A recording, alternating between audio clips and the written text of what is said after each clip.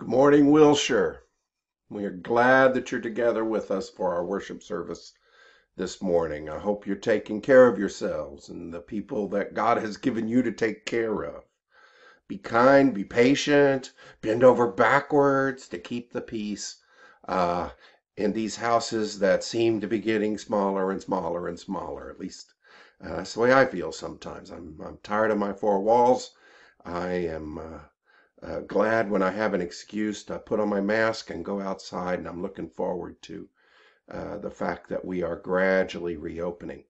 The elders have said the first Sunday in June is when we can come back and begin worship. And we're going to have more to say about that as time goes on. So be looking for emails and Facebook posts about how to do that. Still, if you're in the vulnerable category, you got to be careful. So we'll talk to you about how that's going to work. Today, we're continuing to talk about God coming to the rescue. And we're going to focus on one of my favorite stories in the Bible.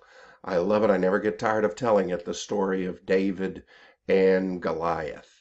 So if you've got your Bibles, turn to 1 Samuel chapter 17 and open that up. We're going to look at some of the passages there, but you're going to maybe want to read the whole context. So 1 Samuel 17. Malcolm Gladwell has actually reinvigorated interest in the David and Goliath story among people who don't care that much about the Bible, because he's gone back and did a quasi-military analysis of this fight. And he says, you know, David was always going to beat Goliath. The sling is a superior weapon. There have been people who've criticized Gladwell's logic there, and anyway, I think Gladwell himself would say I was mainly just using all that stuff I said as an illustration for another point that I was trying to make. But it is interesting. David versus Goliath is a powerful story. In the context of 1 Samuel 17, we get all the information we need to understand why it was such a big deal. It starts out with the story of a bully. The bully's name is Goliath. Now the Philistines gathered their forces for war and assembled at Succoth in Judah. And they pitched camp at Ephes-dammim between Succoth and Azekah. Saul and the Israelites assembled and camped in the valley of Elah and drew up their battle lines to meet the Philistines. The Philistines occupied one hill and the Israelites another, with the valley between them. A champion named Goliath, who was from Gath, came out of the Philistine camp. His height was 6 cubits and a span. He had a bronze helmet on his head, wore a coat of scale armor of bronze weighing 5,000 shekels. On his legs he wore bronze greaves, and a bronze javelin was slung on his back. His spear shaft was like a weaver's rod, and its iron point weighed 600 shekels. His shield bearer went ahead of him. So here we see this giant of a man coming out fully dressed for war, impregnable in his armor, terrifying in his weapons, and challenging the Israelite forces. What did he say? Goliath stood and shouted to the ranks of Israel, "Why do you come out and line up for battle? Am I not a Philistine? Are you not the servants of Saul? Choose a man, have him come down to me. If he is able to fight and kill me, we will become your subjects. But if I overcome him and kill him, you will become our subjects and serve us." Then the Philistines said, "This day I defy the armies of Israel. Give me a man and let us fight each other."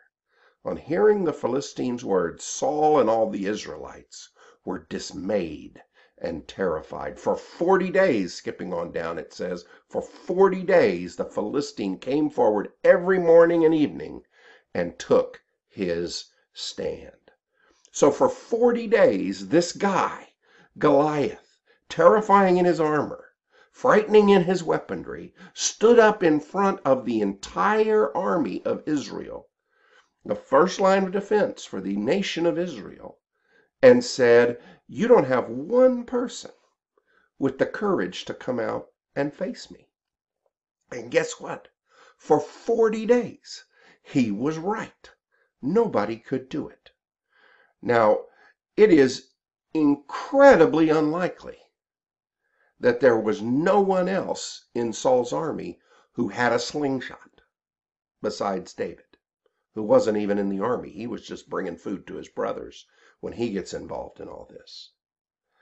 They all had slings, or many of them did. It was a very common weapon, and it is actually a very dangerous weapon that he uses.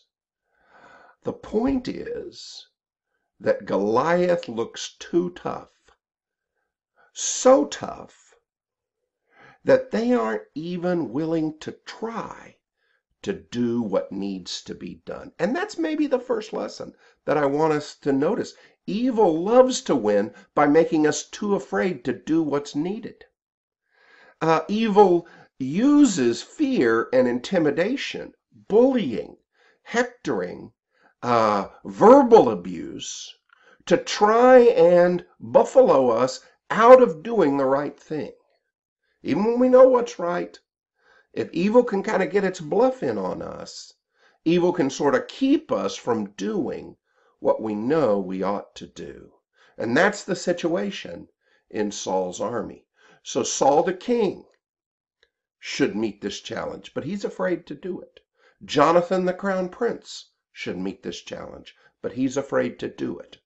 Any one of the thousands of fighting men in the army of Israel should go forth and do what needs to be done, but fear has got a hold of their heart, and they are not willing to step forward.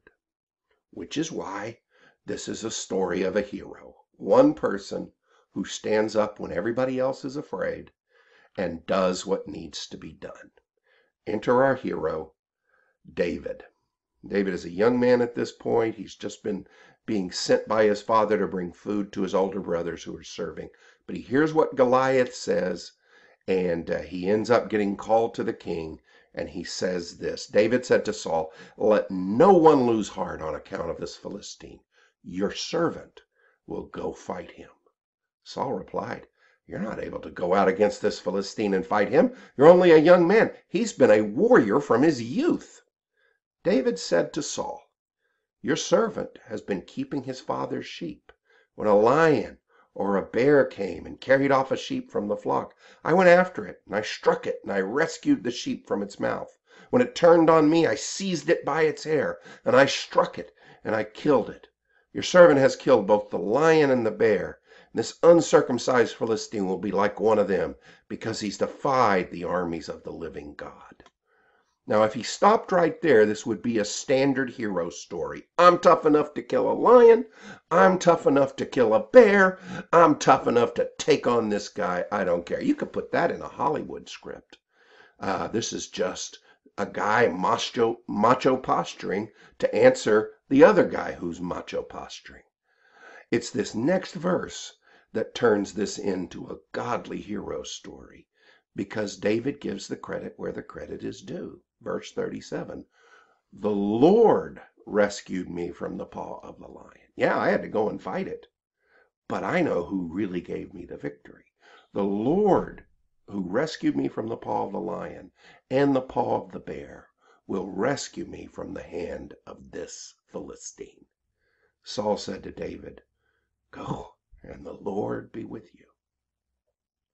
This is a great, great moment, because David is willing to do what thousands of Israelites are unwilling to do, what Saul's unwilling to do, what Jonathan the crown prince is unwilling to do.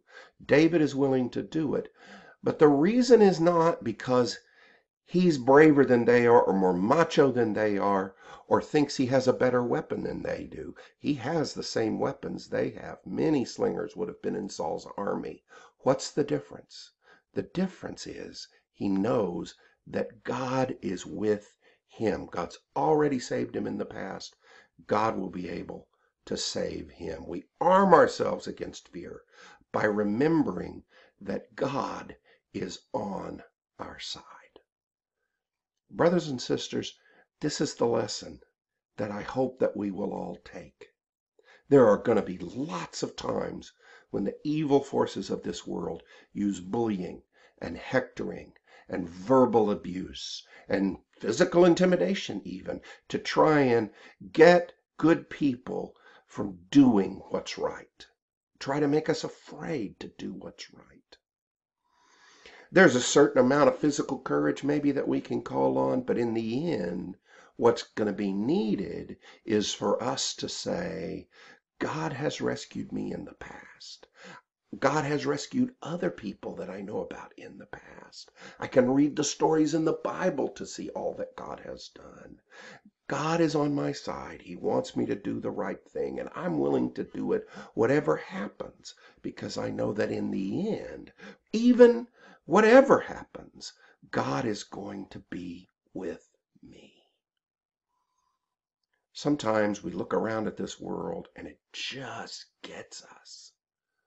And we see wicked people becoming more wicked and seeming to get away with it. And we see things that need to be changed.